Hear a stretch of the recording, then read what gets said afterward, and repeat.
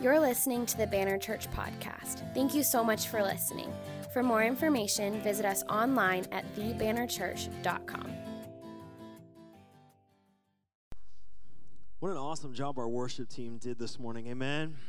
Amen. It was just so good. Praise the Lord. I love that third song. Such a classic. I saw that on the list. I was like, oh man, we're throwing it back here. I like it. As I unlock my iPad here. Been a crazy week here. If you were here, you might have noticed Thursday and Friday we hosted the Waves Conference here at Banner Church. And honestly, it was just awesome. We had people from all over the country here gathered together, being encouraged and inspired about how to reach their communities with the love of Jesus. And we had great speakers, a lot of people who you may have known. If you've been to Unite Phoenix at all, you might have met those people. And so I love that. I love like making connections with people who lead those kind of ministries. And it was honestly so exciting. And one of the things I've just been reflecting the past couple weeks, especially around this series, is how thankful that we, Katie and myself, the pastors here, are thankful for you guys, because honestly, it is a blessing to pastor this church. It is a blessing to lead and to walk in this ministry and to see the fruit of what God is doing. Amen. And if you're new here, I just want you to know that God is moving in this church, and God is moving in this city because of this church. And man, the future is so bright. Amen. Amen. But I'm excited to continue our waves. Wow, sorry. You can tell where my mind is. I'm excited to continue our series called The Joy of Living Thankful. The Joy of Living Thankful. Last week, I spoke about God's goodness and the joy of living thankful, and how we focus on God's goodness. And it was a fun morning. I won't go back to that idea, but I encourage you, go online, check it out. Download it, share it, all those kinds of things. Go on, iTunes, whatever. It's on Spotify. You can go there. But after that sermon, I went with our young college group, and we went to America's Tacos right up the street. And so I parked my car in a city parking lot. And when I came back from hanging out with our college group, I don't know if you know this, we got some awesome college students here. It's honestly a blessing. I was saying in the first service that I know there's all these thoughts about the next generation and what they can and can't do, but I got to say, after hanging out with these college students, the future is so bright, at least the ones I know. I am very excited about what God is going to do in the business field, what God is going to do in ministry, what God is going to do around the world because of these awesome young people. If you're in college and you want to come hang out with us, I would love to encourage your life, because that's one of my favorite things to do, because I know that God has a plan and purpose. But anyways, we went to tacos. We bought all the college kid tacos. If you want free tacos, we came back, and I go to get in my truck, and it was hot, or hot-ish. It was cold for here, but it was hot for everywhere else. And I leaned into my car, and I turned on my truck. I have this 05 Dodge truck, and it's got a Hemi in it, so sometimes when it fires up, it's got a little oomph to it. But I fired up this time. I was on the phone with our small groups director, Gillian, talking about her actually borrowing the truck to pick up some supplies. I fire up the truck, and it's just like so loud. Scared me half to death. I immediately turn it off. I'm like trying to carry on a conversation with Gillian and also be traumatized in the depths of my soul over here. I don't know if you ever try to do that, and the person you're on the phone with realizes you're not even paying attention to them. And so she goes, why don't you just go deal with that? And I'm like, okay, great. I hang up. I'm like firing it up again. I just been to the NASCAR races, and literally it sounds like a flipping NASCAR car, a NASCAR, I don't know, whatever. What's the plural of NASCARs? It sounds like a singular. Stock car, thank you. A stock car is firing up, and so I lean in again. I fire it up, and when I fire it up, I feel air, because I'm leaning in, come out from the driver's side at my feet. I'm like, well, that's weird, because it's never done that before, and this truck's 16 years old.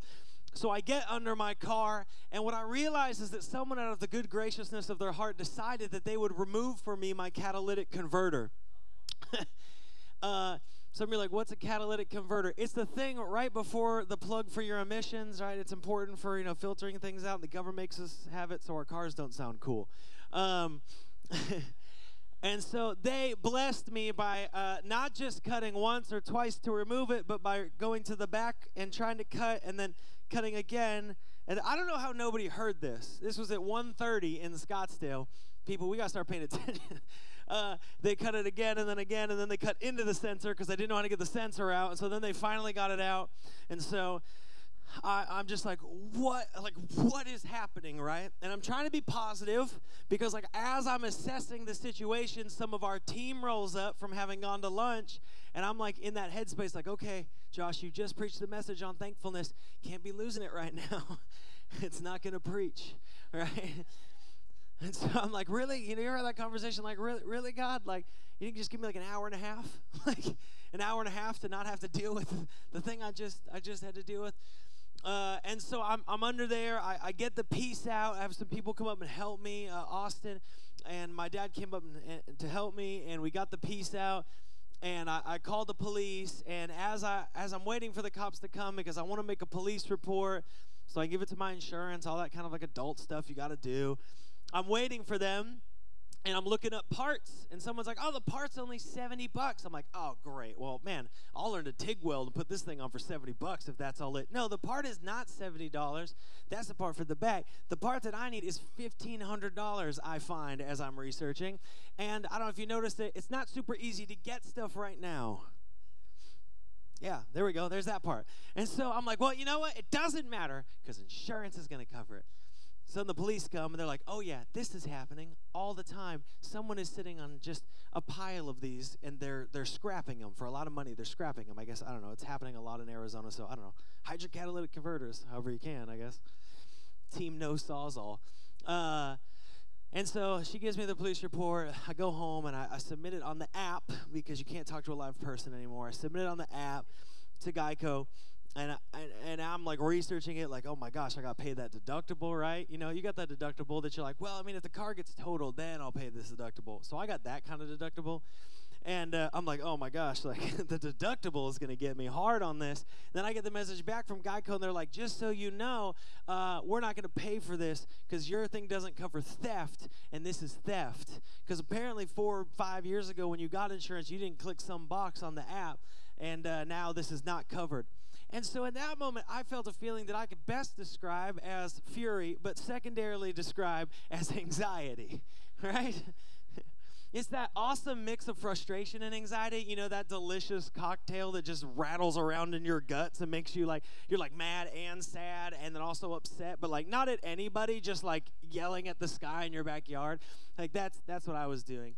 And I felt that overwhelming sense of anxiety, and it was kind of just and in a dark way, humorous, because I had just preached about the goodness of God transcending all circumstances.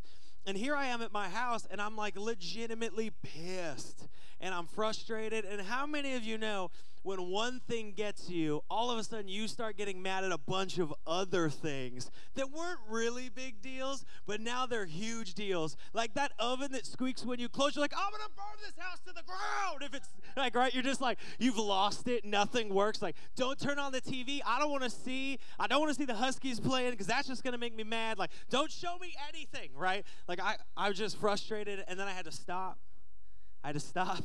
Take a deep breath. Remember I said last week this series is about taking a deep breath with the Lord? Take a deep breath. I said, okay, I'm still really bummed about this. I was kind of bummed all week, if I'm being honest. Still bummed. I said, I'm still bummed about this, but I'm tired, I'm tired. And I know that all these other things I'm complaining about, I actually do really love. And I am very thankful for. And Katie will attest, I had a moment after my 4-hour-long pity party. I had a moment. I'm being real. I'm a real person, y'all. I love that truck. It's old, but it's like I'm connected to it. I don't know what it is. It's special. So I had my pity party, and then I just was like, hey, I was like, I'm thankful. I'm thankful for this church. I'm thankful for the church I get to pastor. I'm thankful for the people that are committed to loving one another. I'm thankful for the people that do the hard work, that get down into the nitty-gritty. I'm not going to get upset at the people that won't. I'm not going to get frustrated at things in my life that aren't clicking. I'm not going to get frustrated at these things. I'm not going to dwell on these things. What I am going to do is say, God, I'm thankful. I'm thankful for this. I'm thankful for our team. I'm thankful for our pastoral staff at this church. Man, I'm so thankful for the people that serve, paid or unpaid, at this church like crazy to make this an incredible place to be. I'm thankful for you, Lord. I'm thankful. And trying to shift my heart. And it's funny, then Tuesday, I read my messages on Tuesday. So Tuesday, I opened up, we planned out the whole series. I planned out the whole series ahead of time. So I'm like, great, week 2. And I go, actually, this was Monday. I kind of start getting my heart set on it again and getting ready for it again. And so I start pulling out the big themes that I had laid out for this week, kind of in this mindset of trying to choose to be thankful. And the big theme for this week was, how can we be thankful when we actually feel anxious? I always write questions. They inspire thoughts. So the question I had written to begin to ponder upon in scriptures, how can we be thankful when we actually feel anxious? See, today I want to talk about, how does thankfulness help us with anxiety? That anxiety of like, how am I going to pay for this? How am I going to make it? What does the future hold? Will this happen? Will I be enough? Will this work? The anxiety that we face. We've all faced anxiety in some way, shape, or form. We've all felt, probably even today, a little bit anxious, some of you. But I truly believe that the thankfulness in God is the antidote to anxiety. And so this morning, I want to preach a sermon to you that I've just titled in my notes. If you have notes, you can write this down. The antidote. Somebody say antidote. The antidote to anxiety. Someone say anxiety. As we bring our concerns to God with a heart that is for God, He will give us peace. Let's pray this morning. We're going to jump into the Word together. Lord God, we thank you that your Word is alive and active. Holy Spirit, we thank you that you dwell with us here today. And I pray that as we walk through this moment and we begin to release our anxieties to you, I pray peace upon this place in the name of Jesus. We thank you, Lord, that you're moving. In your name, amen. Well, I want to jump today to Philippians 4, verse 4. So if you brought your Bible, open up with me to Philippians 4, verse 4. And we're going to look at a small portion of Scripture here at the end of Philippians that is actually packed with a ton of great information, specifically about anxiety and about thankfulness. If you didn't bring your Bible, we got the words on the screen, but I want to jump into it here today. It says this, verse 4. Rejoice in the Lord always. See, I read this like right after I got robbed. I was like, man, always? Like even when I find this guy? Like, yep, always. Rejoice in the Lord always. Again, I will say rejoice. It says, let your reasonableness, yours might say gentleness, we'll talk about that. Let your reasonableness be known to everyone. The Lord is at hand. Do not be anxious about anything, but in everything, by prayer and supplication. Yours might say petition. I'm reading from the ESV. With supplication, with thanksgiving, let your requests be made known to God. Verse 7 says, and the peace of God, which surpasses all understanding, will guard your hearts and your minds in Christ Jesus. A lot in there, right? This is the end of the book of Philippians. Now, Philippians was a letter being written to the church of Philippi, to the people, the Philippians. And Paul is speaking to them, and really from a unique situation to a unique situation. He's speaking to them from prison, speaking to them in their suffering. So it's kind of a unique action that's happening. And it's especially unique. We did a whole series on the book of Philippians, but it's especially unique when you consider this book is considered the joy book. It talks about joy constantly. Guy in prison talking to people in suffering, and the major theme he made it was joy. Bold move. But Paul was pretty incredible, and he deeply loved the Lord, and obviously he knew something key. The best place to speak peace is into situations where peace is lacking.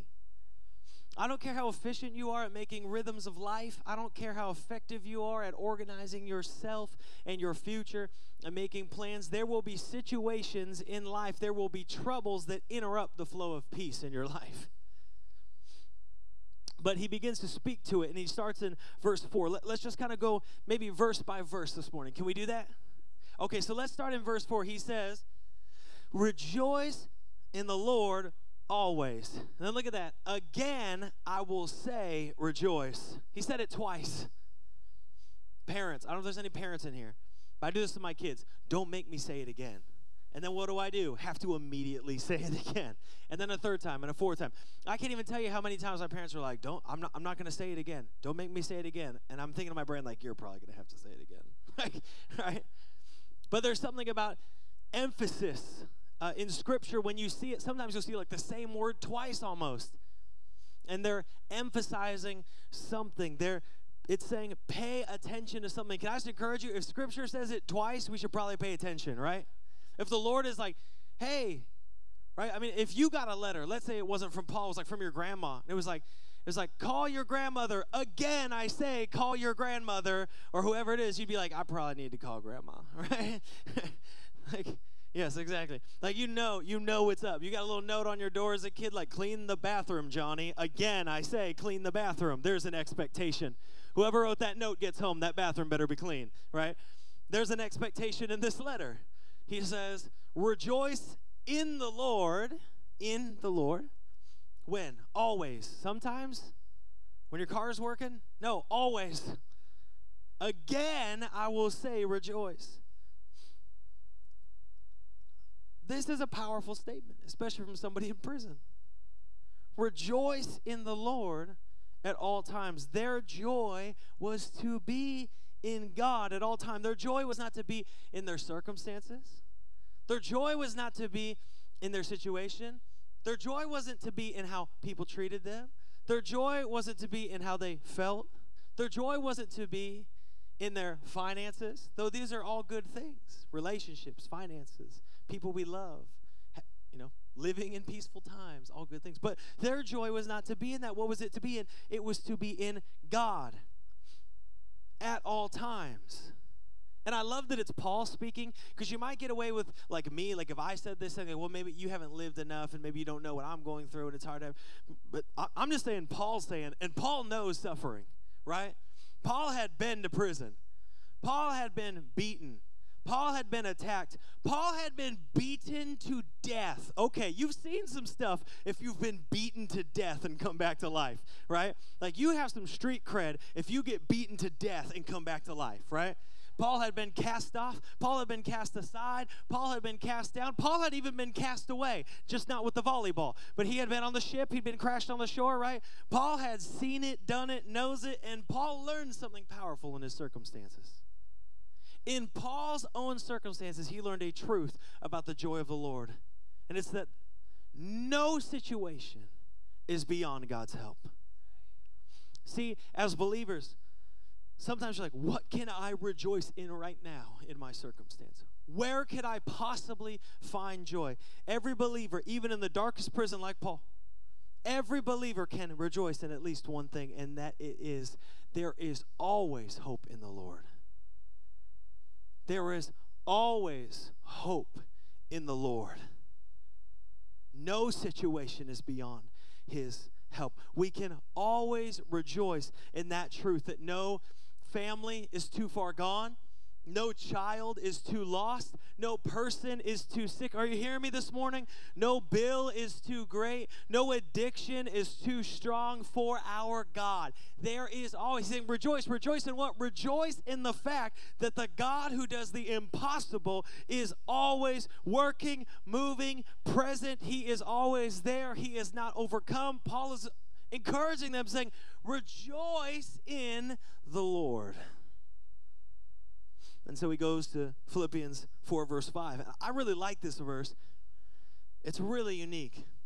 He says, let your reasonableness be known to everyone. The Lord is at hand. Let me read that again. Let your reasonableness be known to everyone. The Lord is at hand.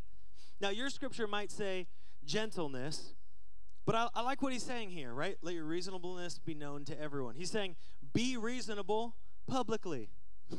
That should have been the unofficial cry of 2020. Like, be reasonable and make sure, like, in a way that, like, everyone knows you're being reasonable. Like, Be reasonable. And I like the word reasonable that the ESV words uses, because lenience or goodness, I feel like doesn't really capture it. And that is the hard time anytime you're translating from one language into the next, is the translator has to kind of pick a word that works the best if there's not like a direct word for that in your language. So in English, we actually don't have a direct word for this. So there's a little bit of interpretive choice that's occurring here. Now, it's by consensus, it's by committee, so they get it really close. I think reasonableness is kind of close. But the word that's actually here is this compound word into one, epi, ekes. So let's say this together. Epi, someone say it. Oh, come on, Pentecostals, come on. Epi, there we go. Ekes. And then we'll say it together. Epi, ekes. One more time. Epi, ekes. There we go. There you go. Now you know basically all of Greek. No, I'm saying just that one word, and I hope I'm teaching it to you right. I spent a lot of time making sure I try to get the pronunciation. But the idea in the Greek of this word is gentleness with a sense of selflessness. So reasonableness is close, gentleness is kind of close. But the compound idea here, which would be hard to translate, like the Bible would be so long if you were like super literal and everything. And so it's gentleness with a sense of selflessness. He's saying, hey, be gentle and selfless in a way that everyone can see it. I love this quote I heard is, it is that considerate courtesy and respect for the integrity of others which prompts a man not to be ever standing on his rights, and it is preeminently the character of Jesus. It's the same word that Paul uses in 2 Corinthians 10:1. You're like, what does this have to do with anxiety? Trust me, we'll get there, because Paul is setting it up. These parts of the letters don't live isolated. They're part of the whole letter. They're part of all of Scripture. They're part of the whole Bible, right? 2 Corinthians 10:1, Paul says, I, Paul, myself entreat you by the meekness and gentleness of Christ. I who am humbled when face to face with you, but bold towards you when I am away. Those two words, gentleness, or meekness and gentleness, is actually gentleness, and then another term, gentle clemency. Clemency, that's a weird word. Somebody's got to have named their kid that at some point. But clemency is this specific lenience, which is why some scriptures will say lenience, a specific lenience shown to offenders by someone who is charged with instead administering justice. But they choose lenience. So Paul is putting out the sense of fairness, not in the term that maybe we understand it now, but the sense of clemency, the sense of mercy, the sense of selflessness, the sense of gentleness. And all throughout Scripture, we can look in Titus or Timothy, where Paul writes this, he encourages leaders, Christian elders, to have this character. But then he also says this should be the visually apparent character of the whole church, that the whole church might be seen as reasonable. Amen. And that is his call.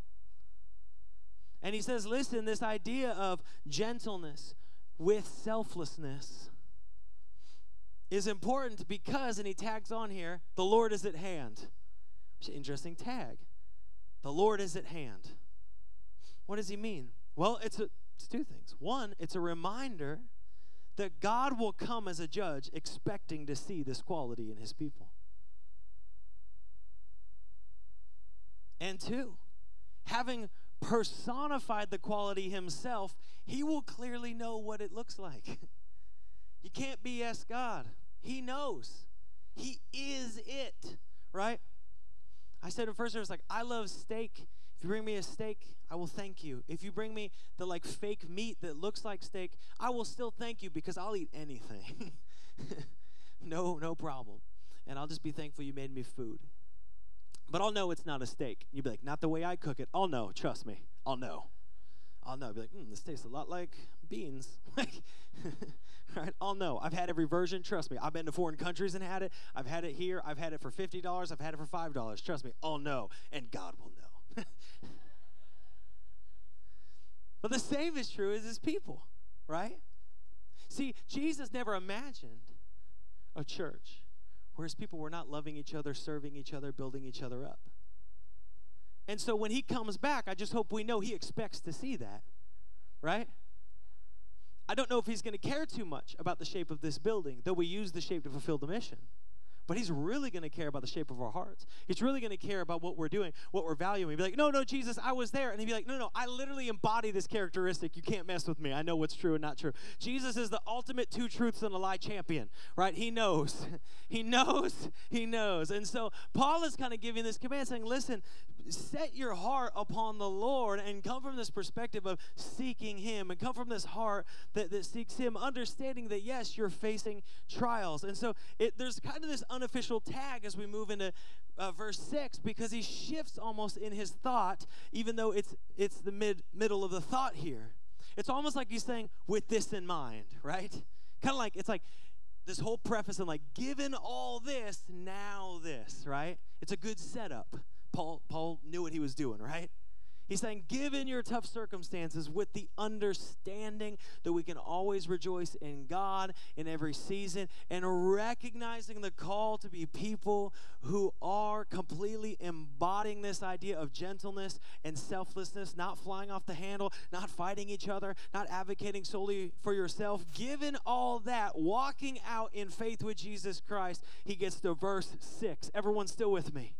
Good. Okay, verse 6, he says this. Do not be anxious about anything, but in everything, by prayer and supplication, with thanksgiving, let your requests be made known to God. Look at that first part. Do not be anxious about anything. I think I changed my mind about what should have been the unofficial cry of 2020. Do not be anxious. Did you know we live in an anxious culture? Like, not even locally, globally, people are anxious. Just in this country, did you know anxiety disorders are the most prevalent mental disorders? Diagnosed, there are 40 million. That's a lot. Yet, I find interesting, of those 40 million who have believed, who have said, like, I have this disorder, only 36% of them seek treatment for overcoming or moving out of that disorder. I was reading a study lately about, because I like to research all kinds of things, but I was reading about climate change anxiety. It came up, and I'm like, this is interesting. Climate change anxiety. They said, never before has a generation been so anxious about climate change. I'm not here to talk about climate change. I'm here to talk about anxiety. So I think we should pay attention to what people are feeling. Right now, they did a study of 10,000 young people from the age of 16 to 25 across 10 countries, so not just America, 10 countries, found that 75% admitted to having strong anxiety about the future. Strong anxiety about the future. And they found that of those 10,000 polled, 56% said they believed that mankind was doomed. What? Doomed. Like the word doomed, guys. When was the last time you heard someone say doomed, right? That wasn't in a movie. Mankind is doomed. Okay, I don't care where you fall on any of this, but I think we got to recognize that a huge portion of the population is living anxiously. You're like, it's because of this, it's because of this, it's because of this. I think it's because of all of it. I'm one of those weird people that thinks we should take care of the earth and we're doing a bad job out of it, but I also don't think that the government's always the answer. I don't live anywhere in this weird spectrum. I love to grow food. I think you should be water secure and food secure. And I also, have guns. I don't know, like, where the boundary is, like, I don't fit in anywhere. Cool. Like, great. Hang out with the hippies, and they're like, oh, you're a pastor? I don't know about you. Then I hang out over here. They're like, wait. Like, conserve water? I don't know, right? So I live somewhere in this nebulous void. Come, join me, right?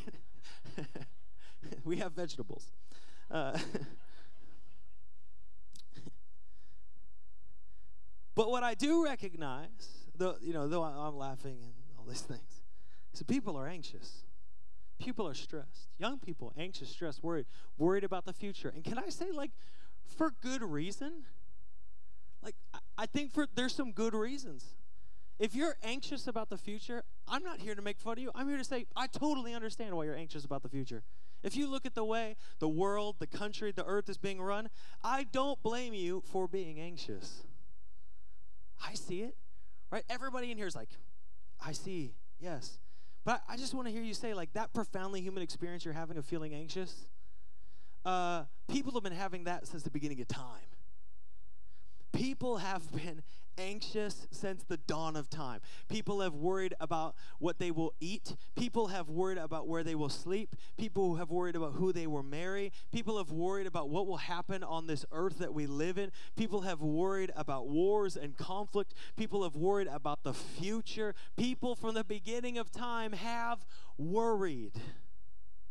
They have felt anxious. They have gone to bed late thinking about the ceiling fan ticking above their head and all the problems in the world and all the things and all the mindsets. They've been anxious. But what I love is that our Savior Jesus Christ addressed the very issue of anxiety, not to attack our anxiety, but to give us hope to overcome anxiety through Him. Matthew 6:25 says this. I'm just going to read it to you. You don't got to flip there. Words will be on the screen. It says, "Therefore I tell you, do not be anxious about your life, what you will eat or what you will drink, nor about your body, what you will put on. Is not life more than food, and the body more than clothing? Look at the airs of the birds of the air. They neither sow nor reap nor gather into barns, and yet your heavenly Father feeds them. Are you not of more value than they? And which of you being anxious, look at this, which of you being anxious can add a single hour to his span of life?" We know by science, you're just taking them off. You're not adding them when you're anxious. Why are you anxious about clothing? Consider the lilies of the field, how they grow. They neither toil nor spin. Yet I tell you, even Solomon in all his glory was not arrayed like one of these. But if God so clothes the grass of the field, which today is alive and tomorrow is thrown in the oven, how much more will he clothe you, O you of little faith? Therefore, do not be anxious, saying, what shall we eat, or what shall we drink, or what shall we wear? For the Gentiles seek after these things, and your heavenly Father knows that you need them all. It says this, verse 33. If you've phased out at any moment, jump back in right now with us mentally. But seek first the kingdom of God and his righteousness, and all these things will be added to you. Verse 34, one of my favorite verses. Therefore, do not be anxious about tomorrow, for tomorrow will be anxious for itself. Sufficient for the day is its own troubles. Some of you would break out of anxiety disorder purely by not worrying about tomorrow. Like, I love the way he phrases that too. Sufficient is the day for its own troubles. Tomorrow will be anxious for itself. It kind of almost like personifies it, like it's this being, right? It's like, don't worry about it. It's worrying ahead of time. You don't have to beat it to the punch, right? But Jesus, I mean, think about this. Thousands of years ago, Jesus is speaking in the Sermon on the Mount, and he's addressing the same issues that you and I feel anxiety about today. Talking about physical attributes, verse 27. He's talking about clothing. He's talking about provision. He's talking about food and drink, verse 31. And he's talking about the future, verse 34. And Jesus says, seek first the kingdom of God. Seek him first to release the anxiety about the rest. Jesus said, seek me first. And what I love is Jesus isn't just like, don't be anxious. And neither did Paul really. But on the surface, it might seem that way. But when you look at what he's saying, he's beginning to prescribe and begin to give direction about how to overcome anxiety. Just imagine with me for a second that you went into a therapist's office. Some of you might know what it looked like, some of you not. But maybe you went into a therapist's office and you're like, man, you know what? I'm struggling with anxiety. And so you went to your therapist and you're like, I'm really struggling with anxiety. And the therapist said, okay, great, don't. Be like, this is the worst therapist I've ever been to. Like, oh, good, just don't. Right? Paul, do not be anxious. Like, okay, thanks, Paul, great. Right? That would lead, what you would expect, what you should expect, is for them to say, like, let me begin to prescribe to you a direction, a discipline, a thing, to begin to guide your heart in moving towards health. And I love that Jesus does that. I love that Paul does that. He doesn't just say, don't be anxious, end of Philippians. Right? What does he say? Verse 6, go back to that if you have it. Philippians 4, verse 6. He says, do not be anxious about anything, but in everything, by prayer and supplication, with thanksgiving, let your requests be made known to God. We deal with anxiety and thankfulness today. If you're taking notes, I just want you to write this down. Our response to anxiety is prayer. Our response to anxiety is prayer. Feeling anxious, pray. It is crazy how much we overcomplicate this relationship with the Lord. Feeling anxious? Pray. I want to say something and then explain it because I try to be really careful. Anytime we talk about something that has to do with mental health, I know it's a very important topic. My mom was a therapist. She was sitting in the front row the whole first service judging me to make sure I said things right about mental health. No, she's a saint. She wouldn't do that. I mean, maybe.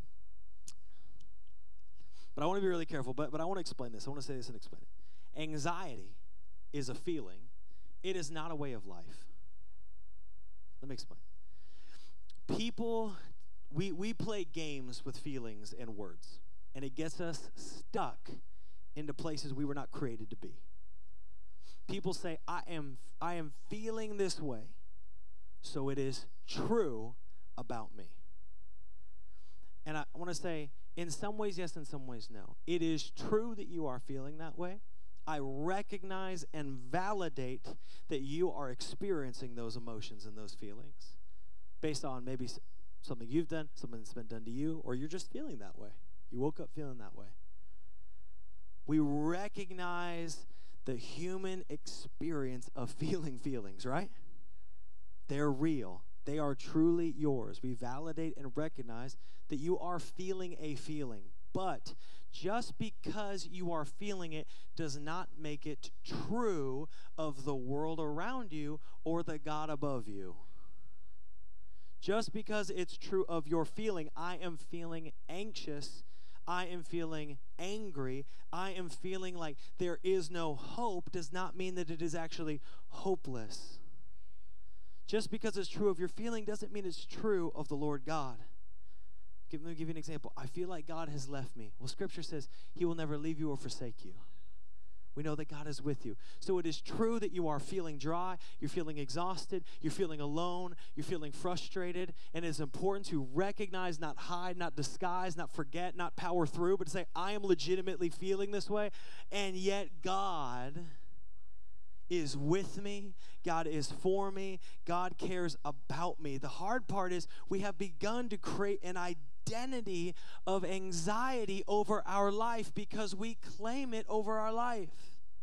And though that feeling of anxiety is very real, hear me, some of you today, you're facing a very real anxiety in your life, or you have anxiety attacks, or you become overwhelmed with anxious thoughts. It's very real, but it is not greater than God. The lies that the enemy speaks to your heart do not cancel out the truth that God has declared over your life. Paul is saying, and I agree with him, Philippians, you are facing, church, you are facing very real anxiety. I recognize those feelings. He recognized those worries. They are real. The worry of losing your home is real. The worry of losing your job, the worry of how you will navigate this world is very real. The worry about the future is real. I get that. You are facing real anxiety, but there is an antidote to anxiety through Jesus Christ. And the antidote is prayer. Anxiety, no matter how little, no matter how slowly you sip it, is poison. I don't care how slowly you drink bleach, it's still bad for you. But the antidote is prayer. Prayer cures anxiety. The very fact that when I say that, some of you are just like, no, it can't, says how much of a hold we've begun to give anxiety a personified identity for this feeling in our life. Hear me. According to the Word of God, by the power of the Holy Spirit, through the blood of Jesus, prayer cures anxiety.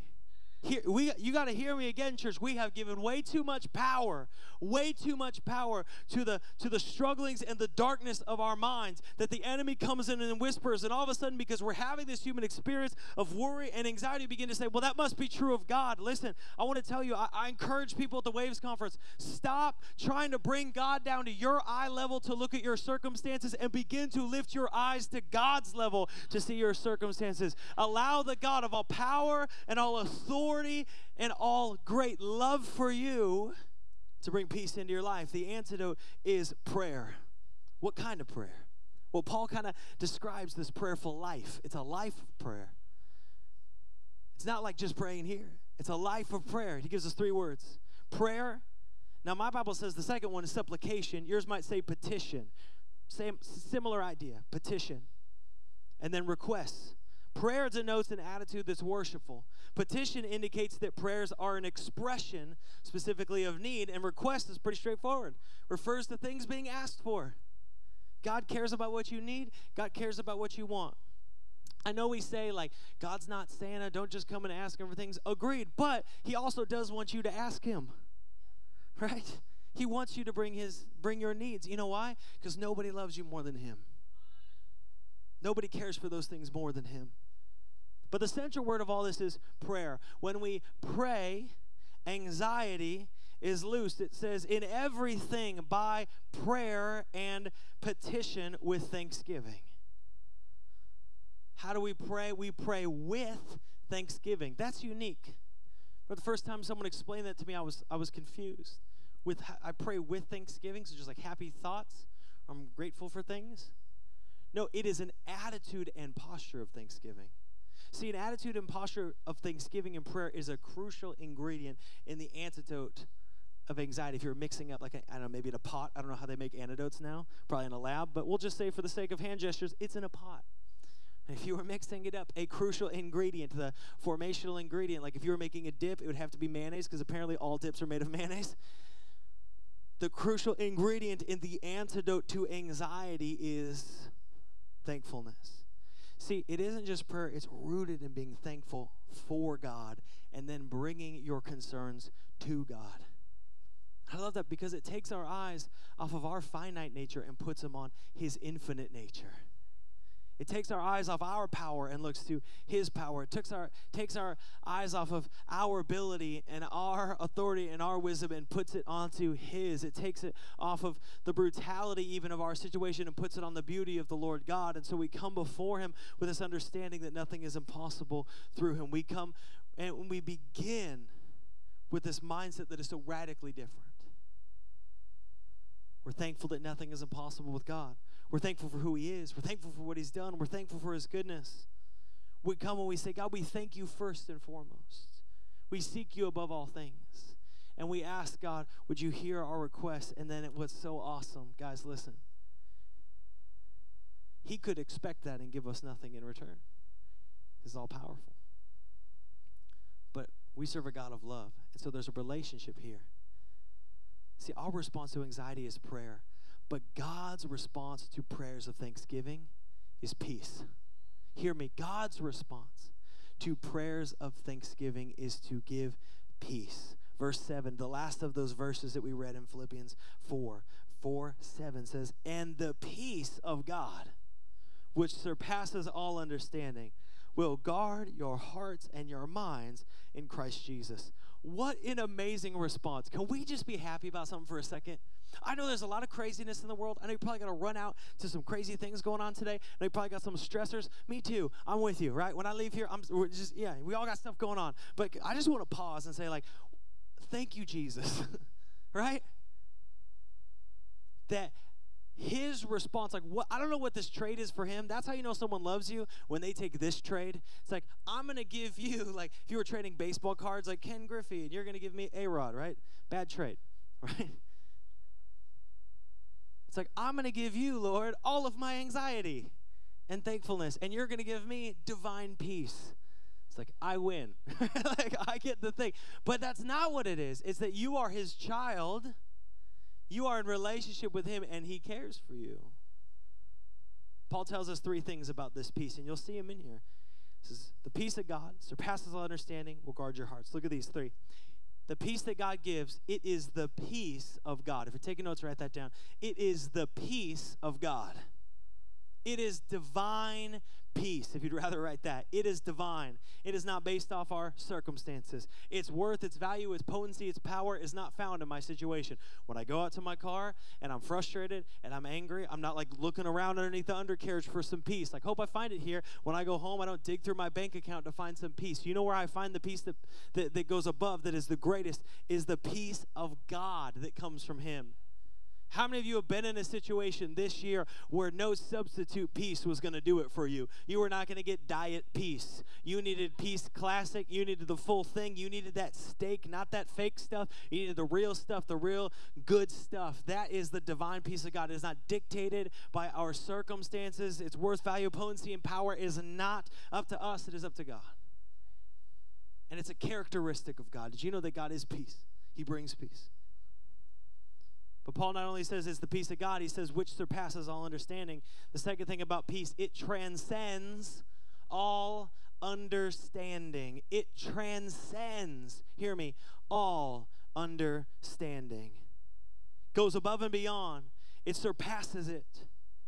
Philippians 3:8, Paul uses a similar word. He says, indeed, I count everything as loss because of the surpassing worth of knowing Christ Jesus my Lord. For his sake, I've suffered the loss of all things and count them as rubbish in order that I might gain Christ. I love the way that Paul writes in Scripture. And I love how Paul contrasts this idea of peace and knowledge and how peace excels over knowledge, the peace of God. Now, Paul is not saying that knowledge is not important, right?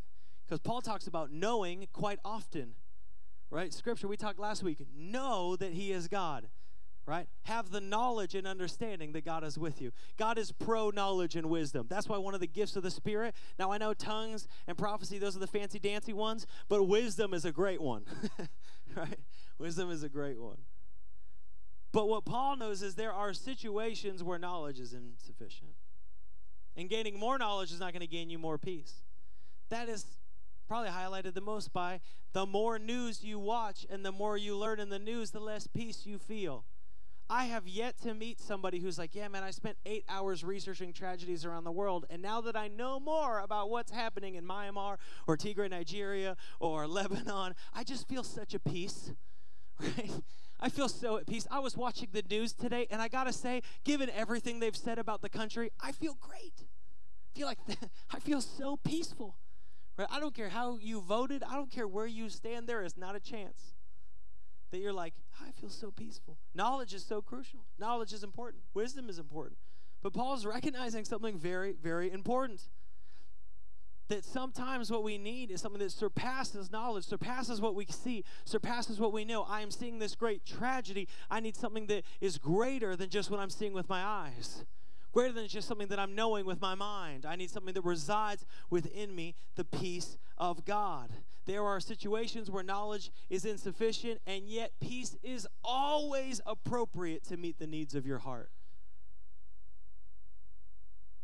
Always appropriate. It's like even if you're full of other, it's like, oh, peace, perfect. That's exactly what I needed. The third thing, and band, you can come up, that he tells us about peace. It's one of my favorite things. It says, it will guard your hearts and minds in Christ Jesus. I got this yellow lab, and I really love her, and there's many things I love about her. The fact that she gets really excited is not one of them. But the other one that I've found interesting is I've never had a dog that cared if someone strange came to the door. Like, I've never had a really deeply protective dog, except my dog protected my old dog protected my daughter one time, but it happened to be from my father-in-law, so that was a net loss. But you're like, no, different scenario. But this dog loves to stand guard over our house. So if you go by our house, she's looking out the window. She's on guard. She's not letting you come near these kids unless she's asleep or, she knows you. She's on guard. And she will be literally dead asleep. She'll hear footsteps on the sidewalk. Boom, she's up. She's guarding. This idea of the peace of God will guard your hearts and mind. It is very vigilant. It's a military term. And they would set guards around. What do you want a guard to do? You want a guard to stand guard and be there to make sure that nothing comes in and comes against. It's not supposed to be. I love that. See, when we're living a life of thankful prayer, the peace of God is active in our own hearts and minds. And all of a sudden, the peace of God, because of who God is, begins to guard our mind. This is why after this scripture, after this portion, you can go read it yourself. He says, whatever is good, whatever is holy, whatever is true, focus on those things. Be a part of guarding your own heart. But I love this idea that the peace of God stands on duty to keep out anything that would bring anxiety into your mind. This is why prayerful people are peaceful people. It's not because they're monks. It's not because they've separated themselves. You can be a peaceful, prayerful person in the heart of the busiest city on earth. I know. I was in Bangkok and found some, and it blew my mind. But it's because their heart and mind is being guarded by the peace of Christ. Some of you today, you're struggling with anxiety, and you've tried things. You've tried talks, and you've tried all kinds of things that you can do. But you need the peace of God to be guarding your heart and mind, to be interceding for you. You need the Holy Spirit to free you. See, this message, like I said from the very beginning, it is not about ignoring stress. It's not about pushing through anxiety. It's not about getting over it. I'm a big fan of having grit. But this is not about leveling up out of worry. There's not levels. Paul is saying, when you are anxious, come to the Lord. But as you come before him, come with a heart that is thankful for him. Because if you come to the Lord with your prayer and petition, but you're like, I don't really believe that you're good. I don't really believe that you can move. I don't really believe that you're faithful. That's going to be a weird talk. He's saying, come with a heart that believes, God, you are good. Thank you, God, that you are faithful. And sometimes we need to come and begin to praise him and begin to rejoice in him to turn our heart. He says, bring that request with an attitude that says, God, you are in control. God, I love you. God, I trust you. God, this is for you. And can I tell you, I'm going to give you an insurance policy. The more you surrender to God, the more he will lift up your heart. Thankful, prayerful people are peaceful people. They're peaceful people in the Word. They're peaceful people today. And you know what I love? I love this. That there's not like a day, like, okay, Thursday, that's the day that we're going to get the peace of God. So we're going to have Thankful Thursday. Everyone wait till Thursday, and then the peace of God's going to come. No, this is what's so awesome. Today, right now, through prayer, the peace of God is available. Not later, not at another service. You don't even got to come back today, right? Right now, by the power of the Holy Spirit, the peace of Jesus Christ is available to every person. If you would take that petition, that anxiety, and you would bring it before him with thankfulness in your heart. Say, God, I love you. I trust you. I give it to you. Can I tell you that's why we have the altar?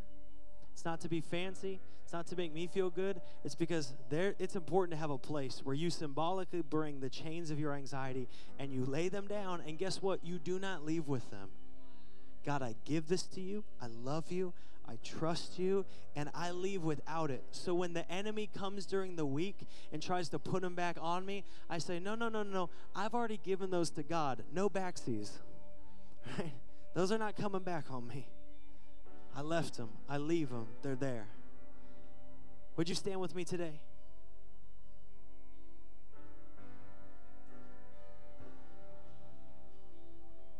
Before the band leads us, before we open up the altar, and I really do want to encourage you.